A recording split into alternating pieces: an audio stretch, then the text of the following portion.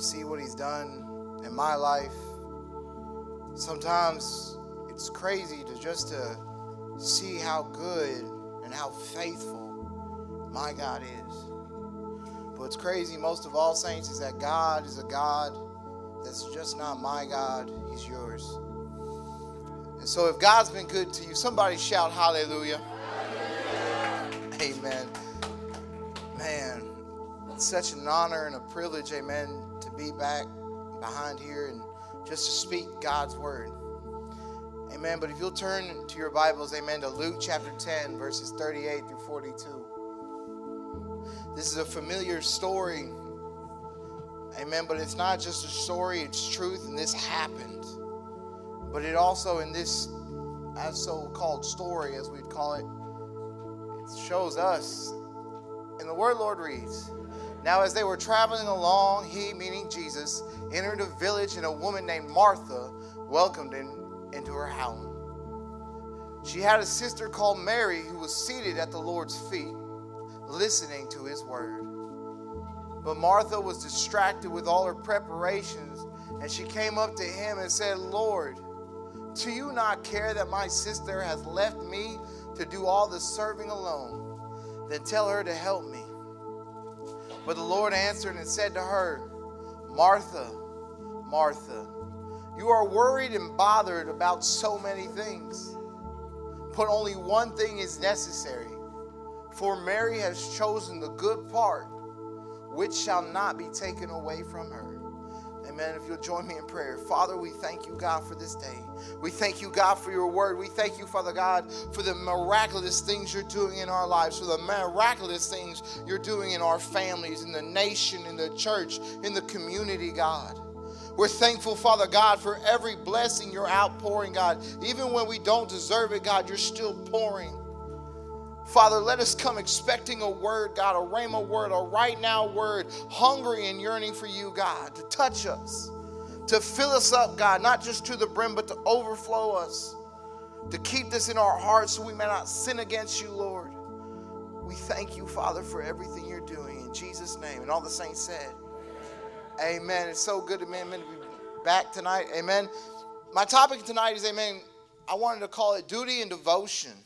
And see, is it possible to serve the Lord out of habit rather than out of love? See, an examination of Martha and Mary illustrate the cost of a loss of focus. See, what brought you here today? Was it a sense of duty or an obligation, a responsibility to the Lord for all that he's done for you? Is it possible to serve the Lord out of habit than out of love?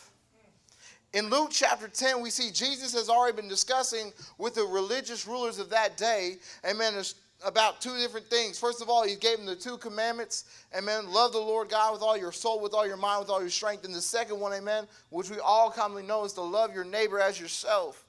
And here we see Jesus has used the story of the Good Samaritan to illustrate how we should love our neighbor. But now Jesus is illustrating with Mary and Martha about how we should serve God. See, the story that we read is just about in a village located in Bethany, which is just outside of Jerusalem. From this, we can see from the passage that in John chapter 11 and 12, Martha lived with her sister Mary and their later to be famous brother Lazarus. It appears that Martha was a widow. Hello. Martha was a widow, which means she was the head of the house.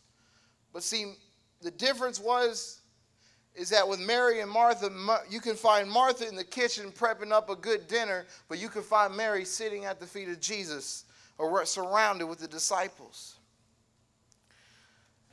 And see, I want to read this in verse 38. We are told, "Now it happened as they went that he entered a certain village, and a certain woman named Martha welcomed him into her home.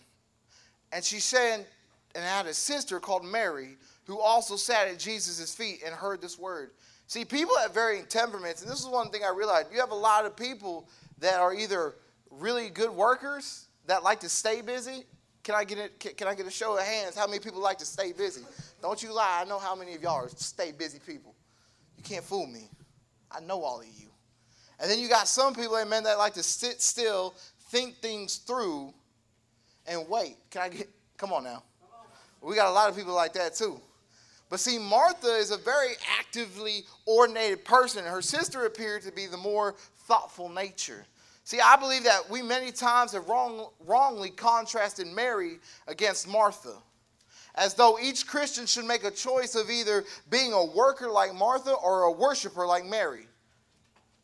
But in doing so, I think we miss a great and crucial point that God was trying to show us in this passage. And what it is that the Lord wants each of us to imitate Mary in our worship and Martha in our work, and to achieve balance in both areas. Hello. He didn't just call you to be a worshiper and that's it. He also called you to be a worker. And just for the workers, he didn't call you just to work. He also called you to be a worshiper. But you have to find balance in the middle of both. Because you can't be effective in the kingdom of God if you're busy constantly working but never worshiping God. And for the worshipers, you can never truly worship until you start to balance it out by working for God. I'm going to step on some toes, amen, but it's okay. See, Mary is content to sit at Jesus' feet, soaking up the word and not doing anything. But her big sister Martha was looking around at all the guests and sees the need to prepare a meal. Martha was obviously a great hostess, first of all. She got up and began to prepare food for Jesus and all those who were there with him.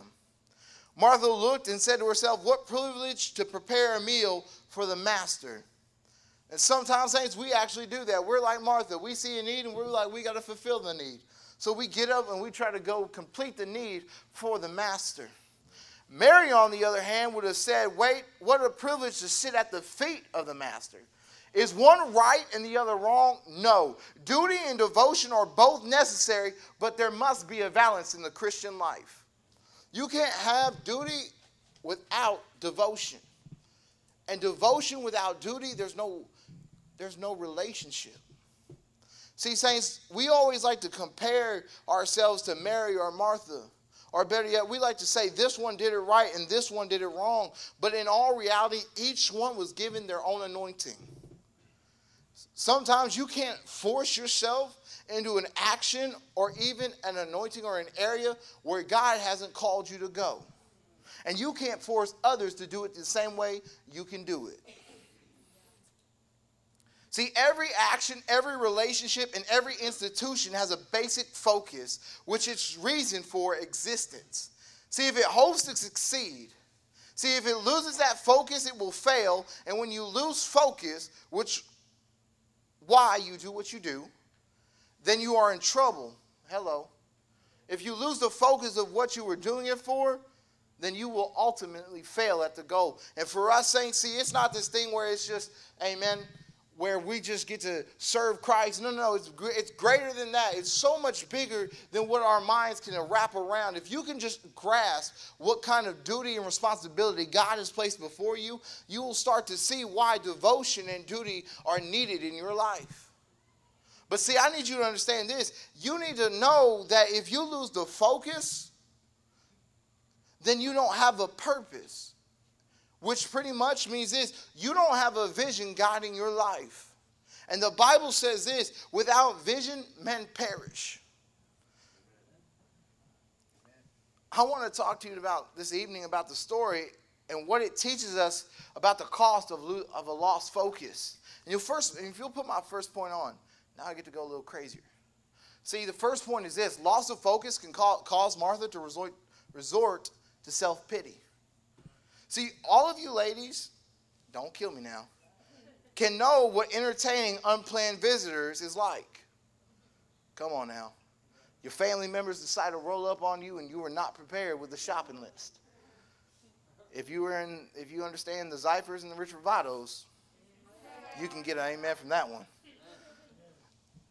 And why is Martha flustered and feeling more and more frustrated with each passing moment? Well, the first part of the verse 40 tells us this, but Martha was distracted with much serving. The sense of the word translated distracted here is to be pulled away or dragged away. The implication is that Martha wanted to hear Jesus herself. She wanted to be seated at his feet. But she was pulled away by her sense of duties, fretting about the meal and all the other responsibilities that she was supposed to do. Hello. And see, these meals and this responsibility robbed her of the joy of her service to the Lord. We should take the course of taking our responsibilities and putting them into place, into where they should be, and not letting them guide who we are in Christ. Or better yet, we don't need to let our responsibilities take the forefront of what we're trying to really do. Because without Jesus, you can't commit or even yet complete the responsibilities that God gave to you. You can't be a good father if you can't first be a good son. You can't be a good wife. I feel like I'm going to get hit. My God. You can't be a good wife if you first can't be a good daughter. You can't be a good heir to the kingdom of God if, first of all, you don't know how to be a child. Hello.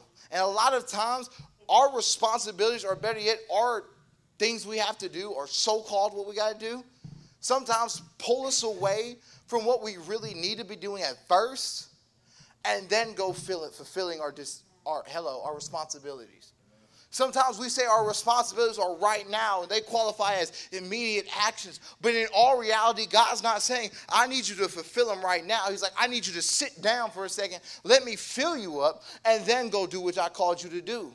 Because if you get it twisted and you allow yourself to put your responsibilities and everything first, what happens is you start to cause yourself self-pity.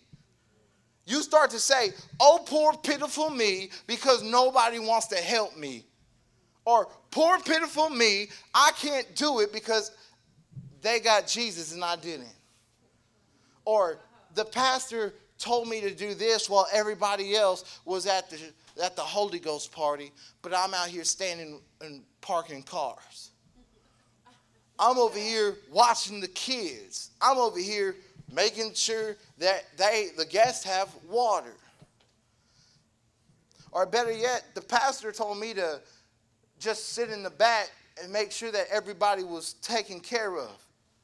But see, this is the weird thing I found out, and especially in churches, is that everybody, amen, not everybody, but a lot of people have self-pity.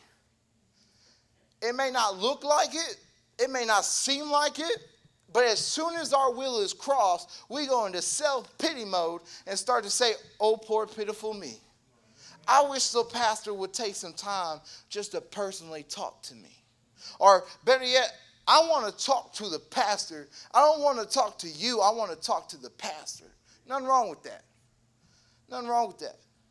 But the problem is with the church is that, see, we start to throw a self-pity party because we don't get to sit when Jesus is trying to communicate. Because we feel our responsibilities are greater than sitting with the master. Hello. See, the problem not lie in the work that Martha was doing. It was the attitude that she was doing it with that became the problem. See, Martha's problem was one of balance between the going and doing and the sitting and listening. See, my greatest fear in saying that is that in someone out there who is doing nothing will gratefully say amen to what they think I said, and so excuse themselves from doing anything except sitting. Hello. My greatest fear is that somebody will be like, you know what, the pastor said all I got to do is sit there. He's like, I get to move around, I can do all this stuff, but at the same time, I get to sit and not do anything. I just get to sit there and not even do what God's called me to do. Or better yet, I'm just sitting there allowing myself to soak in the word of God, but not implement it and use it to further the kingdom. And sometimes that's my phrase, because I'll get a lot of amens from people, amen, that aren't going to apply it, but instead they're just going to use it to benefit themselves in the end. See, the truth that there are too many sinners now, the difference between Martha and Mary is not the one that served and the other did not, but one served out of duty and the other out of devotion. One served because, you know what? It is my duty to do it because he's my master, but one did it because he is my Lord. And that's the difference that separates a lot of church folk. That separates a lot of people in the world, because when you really come down to it, it's this whole Christianity thing's not about duty. It's about devotion. How much devotion have you got unto God? I can fulfill my duty, but I do it out of devotion. But a lot of time, people do it because of their duty and not out of devotion. They have a form of godliness, but they lack the power of it. See, in our daily lives, we can become so busy with the everyday things of life that we neglect the most important. Is it interesting to think back?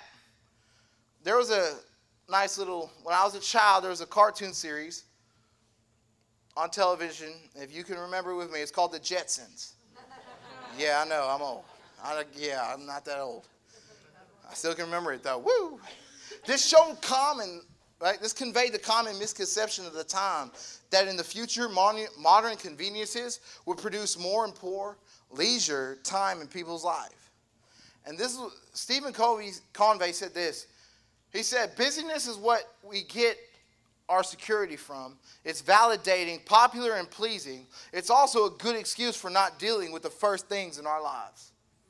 Busyness. And that's the first thing. Self-pity, it becomes because it's not out of we love doing it. It's because now it's became our job. It became a routine. It's become something that now we become overswamped by, or better yet, we became so busy with it that we rejected the first thing that God's called us to do. And was first to receive, then go teach.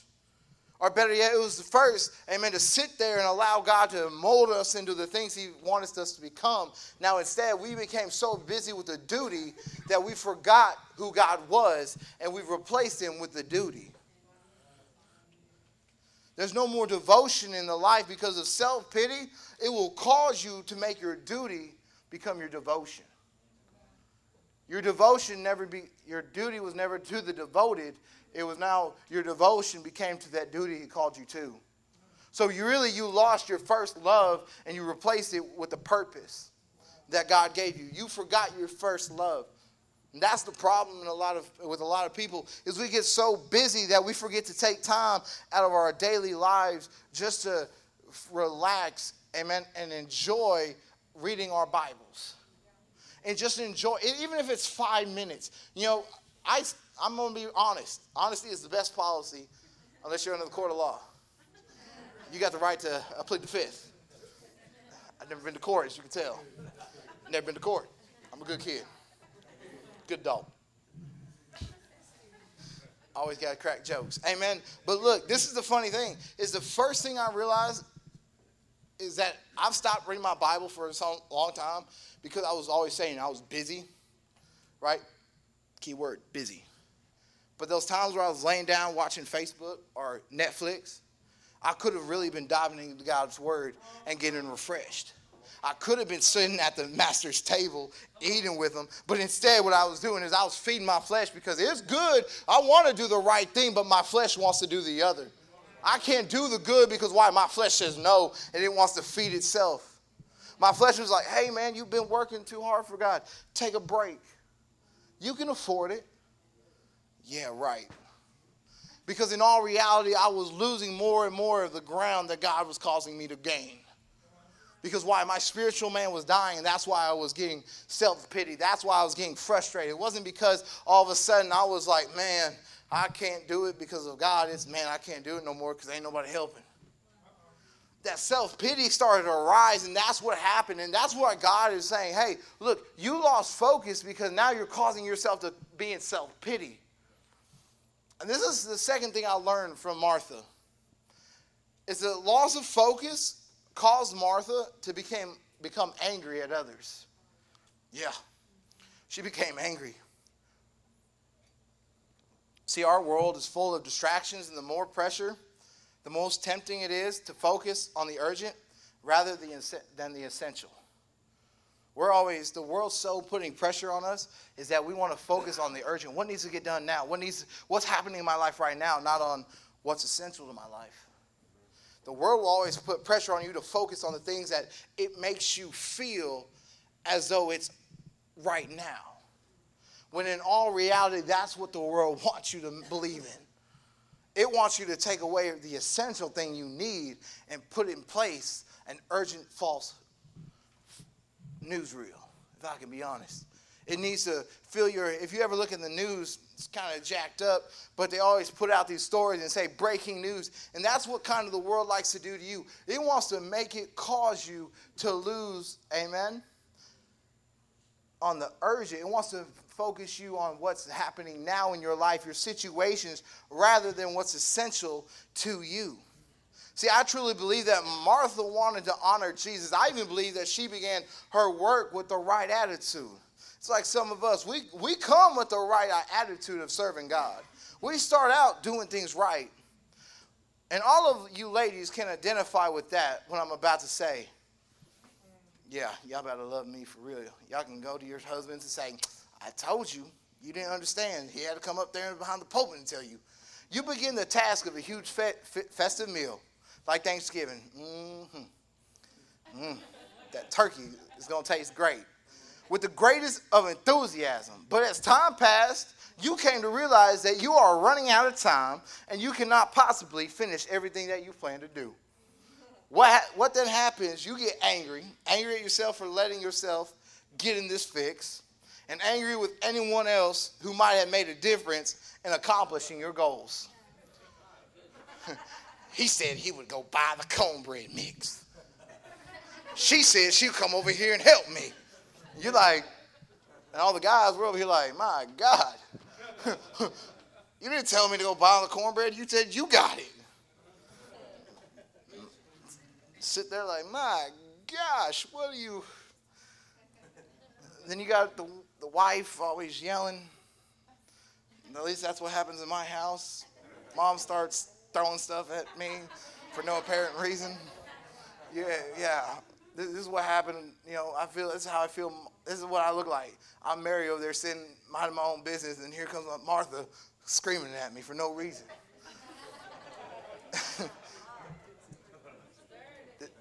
I promise you, it's on recording too.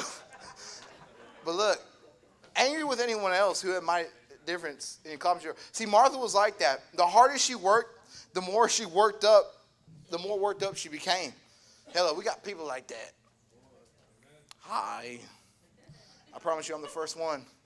You work yourself up, because the harder you work, the more you become more worked up.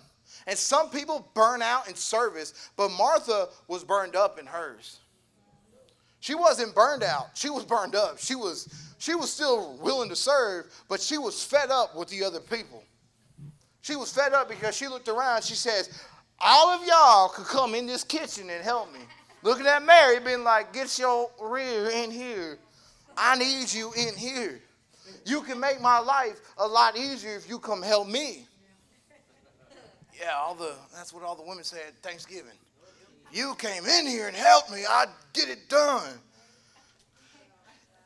Yeah. It is bad enough to have everything to do. It is even worse when we can think of someone who we do not feel is pulling their weight and who has let us down. Come on now. That is harder than anything. That's worse, because that is what I see happening to Martha. Is you see all of a sudden she's trying to come over here and be like, hey, I'm worked up. I got 5 million things. I got 12 disciples. I got Jesus. I got me and Martha, and plus anybody else that decides to walk in up the house. I got church going on. That's what it felt like. It was pretty much a church service going on in her house, and she's got all these unexpected guests, and now she's somehow trying to make it work. And that's the problem with Martha, is that she became too focused, but yeah, bet she got burnt up in her own service of ministry, that she started to become angry at everybody else that she thought that could help. She didn't care that maybe they were in their ministry serving. She cared that what her service was trying to get done. But because she was so overworked, is that she started to become too bitter and angry to even look and sit down and relax for a second. A lot of people in the church, they just start to get fed up or even burnt up from the pastor or even preaching or even some songs they don't like. And they say, you know what? Instead of doing the will of God, I'm going to sit down in the pew and sit there and not move. They became so angry at everybody else that they don't realize that they were supposed to do what God's called them to do. They start missing the priority that God put them there for. And so while you're over here getting angry that nobody's helping you, maybe you should start realizing that God's not calling you to be angry. Maybe he's sitting there saying, I want you to come back, sit down for a second, get rejuvenated, and then go back to your service. I'm tired of you sitting and getting angry at others, because that's not it. Because the Bible clearly states when you're angry at your brother or angry at someone, that's considered murder. Yeah, that's biblical. Look it up. That's Bible. Anytime I get in an argument now, I just say it's Bible. Okay, how are you going to argue with the Bible? But it happens.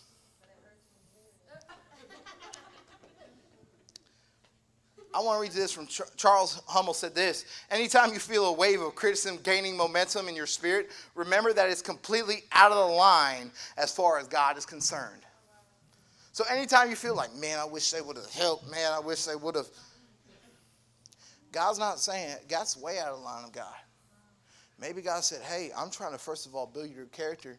And second of all, I'm trying to make sure that you can realize that, hey, you've worked too long and you haven't stopped in order to get a break. Not to sit down and kick up your feet, but a break from all the struggles, and you haven't came back to the river. You're not coming back to the water that first gave you life. You're running actually away from the water, and I don't know what you're doing, but I'm trying to bring you back. That's why you're getting bitter. That's why you're getting angry. That's why you can't be fulfilled in life. Because you've been running away and trying to work yourself instead of trying to come back and sit down. And that happens so many times in the church.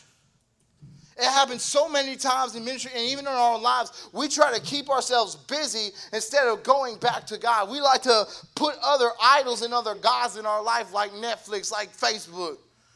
For the younger crowd, Instagram, Twitter, and all that. That's what we put in our leisure time instead of seeking God. The greatest thing I found out about, and this is one thing I learned from watching people. I've asked an old couple one time. I said, how did you stay married for so long? They said, we've always put God in front of it. And then I got to see how they did it. And every day, instead of, they'd always watch an hour of TV.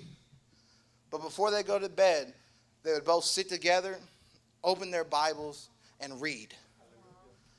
I don't care what that says. I don't care what TV show they're watching. What I care about is who they were reading about. What was in that book that was so special? And that was Jesus, who was giving them that life. Any married couple will tell you it's extremely hard. But one thing is Jesus can make it always better. He doesn't make it easy, but he makes it a lot easier to go through it. And that's one thing I've learned, is that especially when people become angry at others, it's not because they got something against you. It's because they've left the first love, and now they're bitter because they don't know what their joy is. They don't have the peace that you have. And sometimes we're like, oh my gosh, what's wrong with them? It's really because they don't have what God's given you. Because you're still coming back to the table and eating, and they're over there working themselves to death. They've been working on the same anointing oil, burning it out. Instead of renewing it, they're burning theirs out. And that's what happens. That's why they get angry at people. And my third point is this. Loss of focus caused Martha to find faults with others. Or in others. In the second part of verse 40, it says this. Martha finally exploded. Will you put verse 40 up there for me? It says, and she came up to him and said, Lord, she's gotten sassy with Jesus now. Do you not care that my sister has left me to do all the serving alone? Asking them questions now. Then tell her to help me. She demanded now. She's like, you tell her to get her butt in the kitchen. Yeah. Martha had some sass. That's what I realized from Martha. She got some sass. Don't mess with Martha's. If you know somebody named Martha, she probably got that sass. Anyways, Martha finally exploded, and she came boiling out of the kitchen, red-faced and furious, and said, Lord, do you not care? She doesn't even call her sister by name. She doesn't even say Mary. She says, my sister. Never in my life have I met somebody that hot, except Martha. But in her defense, perhaps she already had done everything she could think of to attract Mary's attention and signal her that she needed help. We all have ways that we use to get a message across. We clear our throats, telling somebody like, hey, don't say that. Hey, don't. Especially guys when we get caught up in something like, homeboy, shut up, fool. You get me in trouble, fool. Or especially when our wives ask us, hey, man, what you doing? Your homeboy looking at you like, what are we saying? Let's go. Roll out, fool. Roll out. Roll. What are you doing? Don't stand here and say you got to go. We got to go check on something. We're like, your wife's looking at you like, what, you got a crick in your neck or something? Like, my gosh. Told you. I get to go. Today's a fun one. It may be heavy, but it's funny.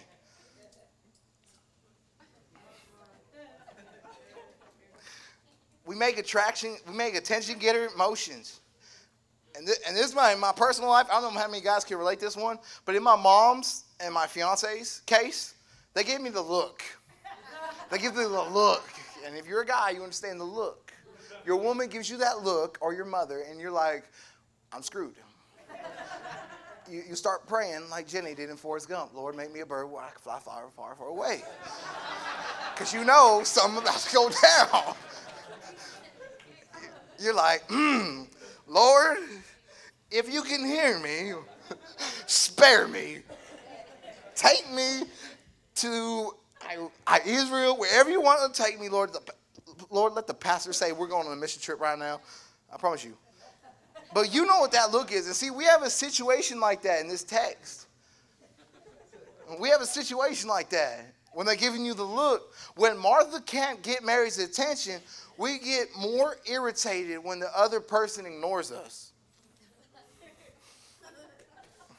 Ain't nobody in here ignore people when they give you start looking like that. But Mary was willing to face Martha's anger because she was sitting at the feet of Jesus, meant everything to her at this point. No one can force us to be devoted. It is a voluntary decision. And see, the great thing I found out is about the look is that Martha was trying to get her attention, but Mary realized you can't force me to go and do your work because why? I'm devoted to sitting here, and that's where I'm focused at. Martha was too busy with all her so-called duties that she wasn't focused, but Mary was locked and loaded on Jesus alone. And so many people like us, we get so distracted from our busy schedules and busy things that we're not locked and loaded on God and say, you know what? I'm focused and you can't take me off of my focus. But a lot of times we go like, oh, we're locked and loaded, and all of a sudden something comes up and we're like, yep, gotta go back to busyness. I heard God call me into this. Gotta work. When really God's like, you have lost your focus point. And then when you start getting angry and you get all this other stuff, hangry sometimes, I'm going to call it the hangry spirit. It's a real spirit. If you don't know what it is, I get it. A lot of people get it. But you start finding faults with others. And you do, because why? You start to see like, man, how is it that you're sitting down, but I'm working? I'm serving Jesus, and you're sitting there looking at Jesus. Let me get this straight. So you're trying to sit there and say you're serving him when I'm working my butt off for him. But in all reality, Mary was serving God more with a right heart. And that's what a lot of people miss is we think that our works, are good enough for God. Our works are in line with God. But in all reality, God's like, some of your works, they're in vain because your attitude and your heart isn't for me. They've actually been against me. He's like, you've been so focused on the faults in everybody else, but in reality, it's not their faults you see, it's really yours. The reason why you see her being not helpful or serving is because you don't see the kind of serving she's doing for me. She's getting prepared to go serve. You're getting burnt out. And so you can't see her servanthood getting risen up. So like a lot of people, they try to say, oh, well, that person right there is da-da-da-da-da. Don't use this against people now. Like, sure, it's right. But a lot of people like to point out everybody's flaws, but yet they haven't been able to have other people point out theirs. Hello. They can sit there and point them out, but as soon as somebody points out theirs, they start jumping around like, I don't know what you're talking about. I don't see him. What you talking about? I don't do that. Looking all sour-faced, mad at the world like, calm down, man. It's okay. We all fall short. But what's really crazy is a lot of people like to say they're busy, and they like to see other people that aren't, and they're like, man, these people right here, man, they'll never change. They'll never work. They'll never serve.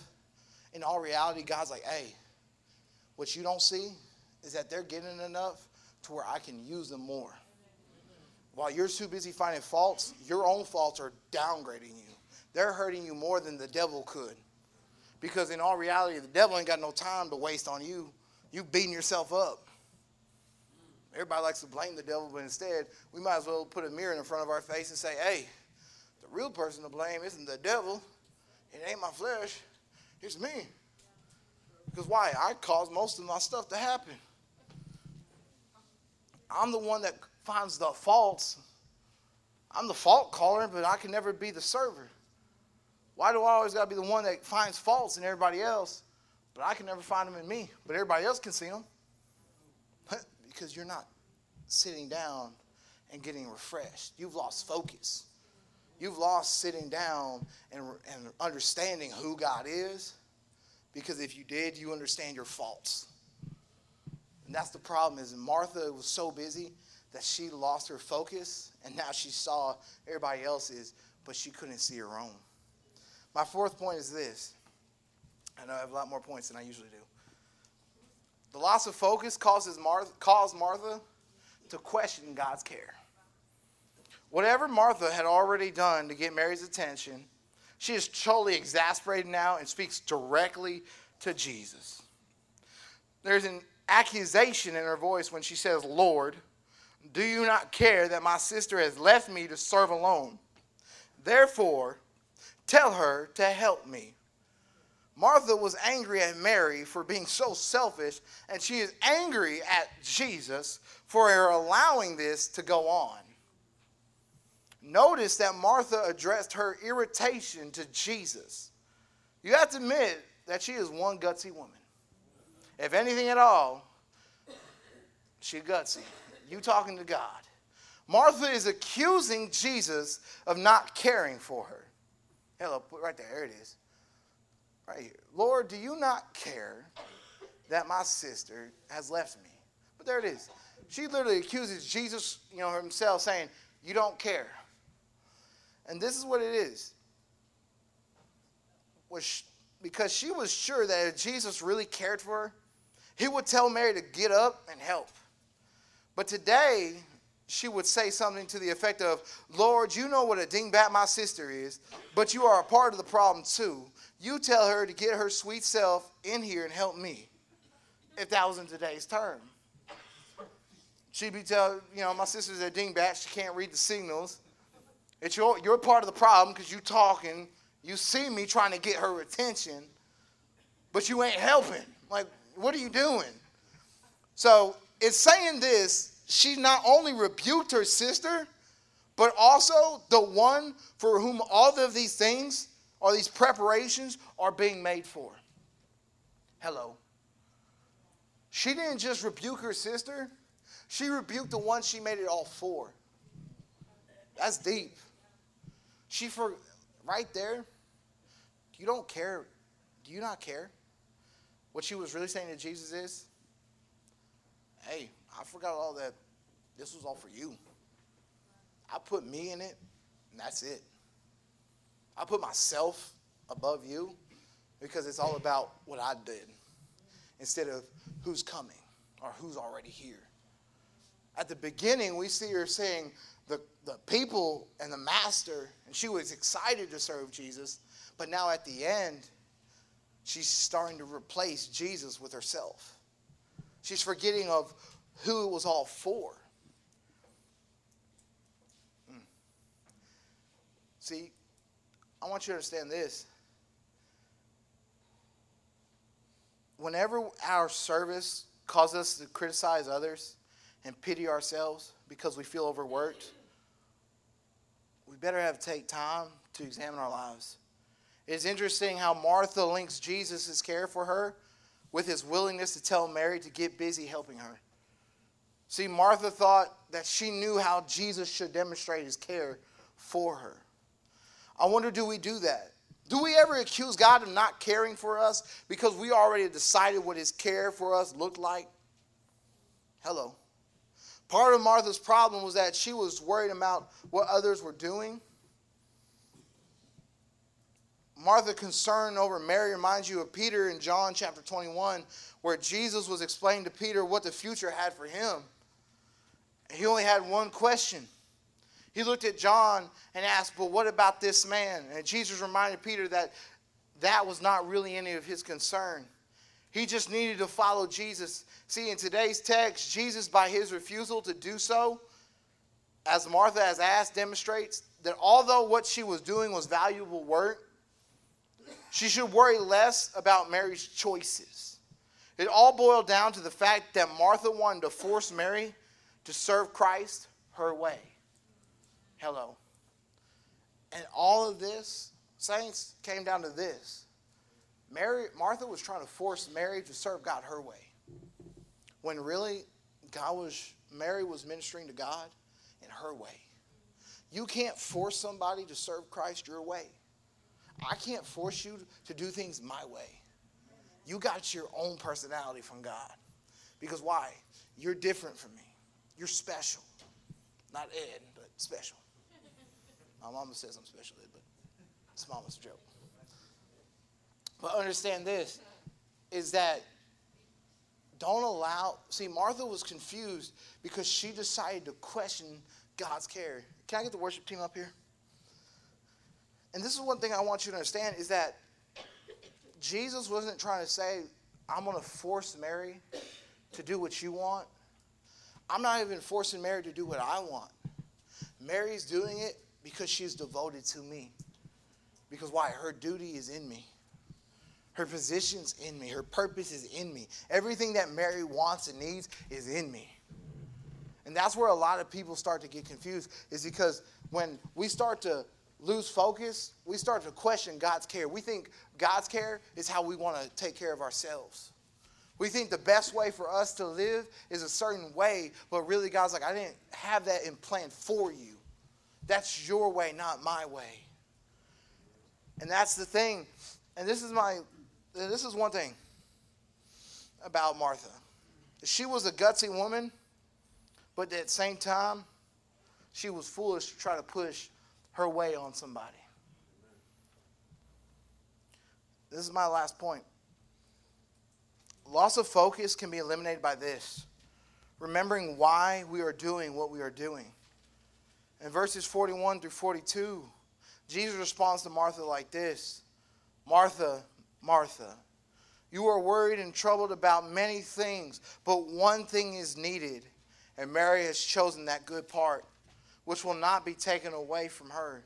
See, Jesus responds with great tenderness. Notice first that Jesus did not rebuke her for making preparations for him and the other guest. He is not rejecting Martha's attempt to serve him. See, Martha's problem was not that she was preparing food for her guests to eat. This was necessary. But she gave too much importance to it.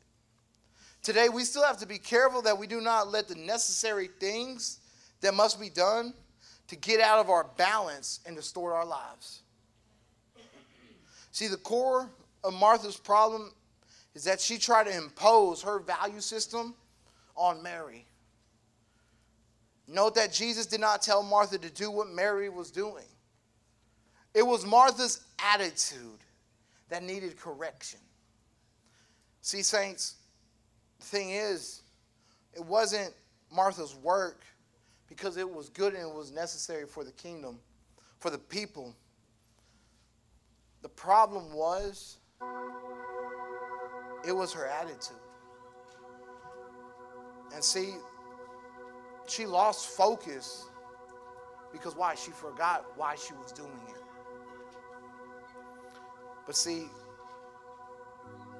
the reality is that as believers today, we need to cultivate both the Martha and the Mary in each of us. See, Martha came to Jesus because she wanted him to lighten load that day.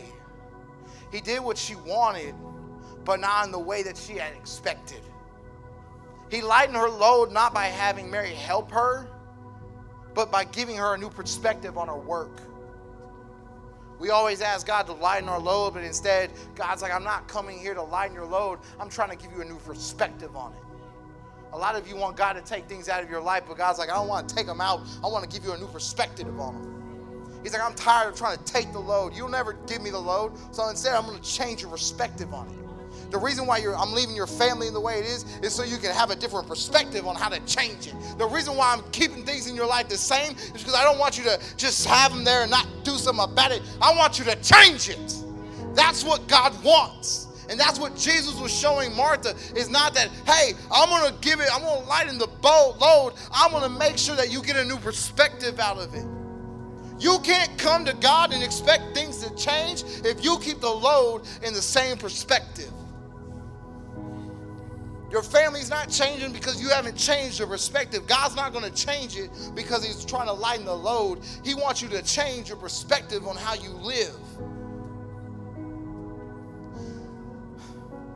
When we forget why we are doing what we are doing, we can get turned upside down. And we may end up feeling overworked and unappreciated unless we take time to spend time with Jesus personally and privately. Hello, personally is corporately, but privately, what are you doing in your own life? What are you doing with your marriage? Are you sitting there allowing your wife to go to bed and you're over here watching the game? When really you should be like, hey, but honey, instead of doing our normal rituals, how about we pray together? How about we fall in love with Christ together?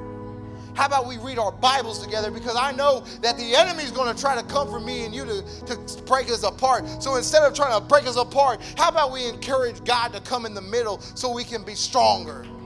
Or how about in my family's life, I don't need my kids to be a drug addict. I want them to change. So I'm going to do it all in order to see them saved. I'll change my own life. That's what God wants. He don't want you just to work it out.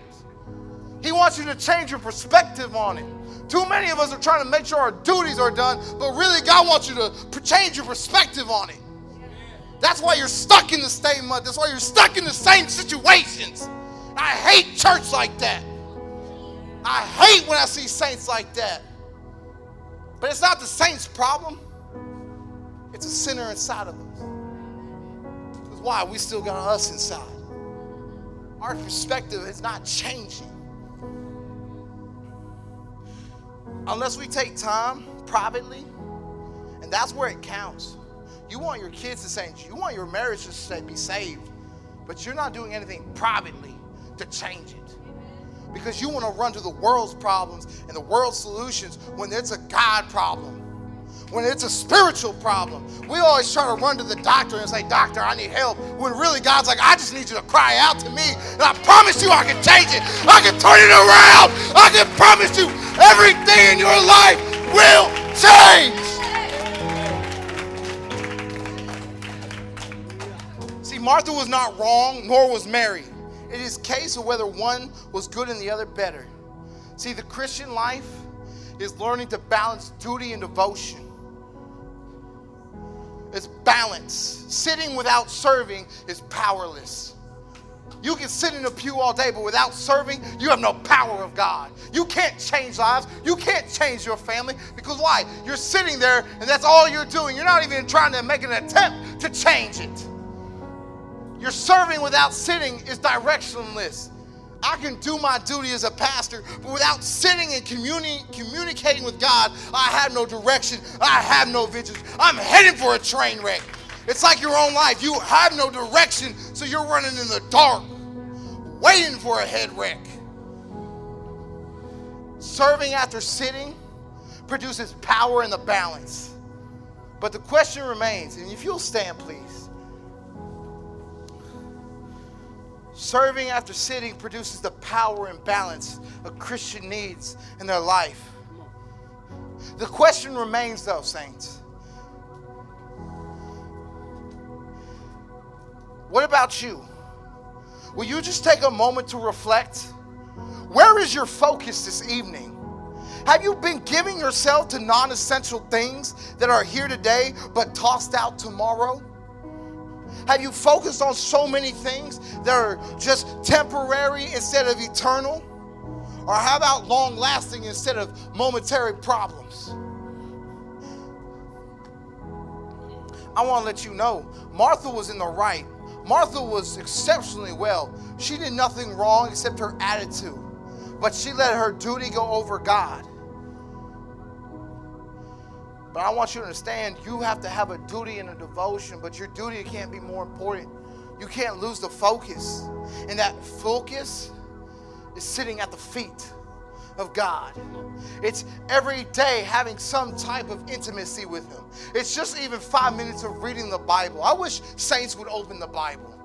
Too many times we got Bibles that sit right beside our bed and we don't even read them. You wonder why your marriage is struggling. You wondering why every problem is going wrong in your life. You wonder why your health isn't good. Because you haven't even opened up and said, hey, you know what? This is what God says. And I don't care what the world says, but I believe by faith that my God says He will go through with whatever He said. I need a healing. I promise you, my God says He'll supply all my needs. My health, my physical, my financial, my spiritual. If I need my kids in my life to get right, I promise you they will get right if I fall in love with Jesus Christ. And that's it in the end, is that a lot of times in church, we play God. Not as we become God, but we think, you know what? You know what, God? I'm going to use you to benefit me. I'll sit there because a worldly person can sit at a church too. Check this out. A worldly person can sit in a church and they'll still get blessed. A sinner can walk into church, hear a sermon, become a millionaire because of why? They did what the Bible said. But why would a Christian who believes in faith in Jesus Christ, who reads the Bible but can't believe it for themselves, why don't they take it another step and say, you know what, this isn't just some religious thing. This just isn't a Monday, Sunday, Wednesday thing. This isn't just a temporary thing. This is a thing between me and God where, look, God, I'm inviting you in. No matter what goes in my life, I'm requiring you to be in. I need you more than any problem, any situation. Saints, I want you to understand one thing. Your problem isn't bigger than your God. The problem that you have is your faith in God. Because you do too many duties, but you never devote the time to God. We require God to do all these miracles, to do all these things, but we never devote an ounce of our time to see it happen. We say we want change. We say we want all these things. I'm not talking to the home. I'm talking to the church. You want things in your life to change, but you don't even take time to pray about it. You don't take time to see what God says about it. You don't even take time to incline to hear what God says about you. Too many people in the church struggle with suicide. Too many in the church struggle with depression. Why? Because they don't understand what God says about them. They don't take time to get to know their Creator. They just live that bona fide lifestyle of you're somebody that says who they are. But I've never known you past what they say about you. Saints, I want you to understand, I'm not coming against you. I'm not even criticizing you. I want you to grow. I want you to serve. But most importantly, I want you to live the most abundant life you can. If you're not going to fight for you, I'm sure going to fight for you. Because why? I believe in a God that can do it. The problem isn't my faith, it's your faith. The altar's open. And the thing is, is that God's tugging on everybody's heart in this room. You can kneel at your seat. You can pray at your seat. You can do whatever you want. Come to the altar or whatever you want to do. But God is tugging at everybody's heart. And you can't tell me it's not true. Because Wyatt, this is a sermon, but this is a word from God himself. Because it's not our devotion that's wrong. Our duties have become our devotion. Our devotion should be led towards God, not the other way around. And saints, we may not have the greatest life, but with Jesus, we have a blessed life. So, Father, we thank you, God. We thank you for your all-consuming power. We thank you, God, for touching our hearts, for making a way, God. I know in this room tonight you're touching every life, every heart. So release the wind. Release the rain, God. Release, God, your anointing. Saturate them, God, in your presence, in your anointing, Jesus. Oh, Lord, we thank you and we praise you. Come and move in this night. Come and move in this house, God. Come and move, Jesus. Oh, yes, God.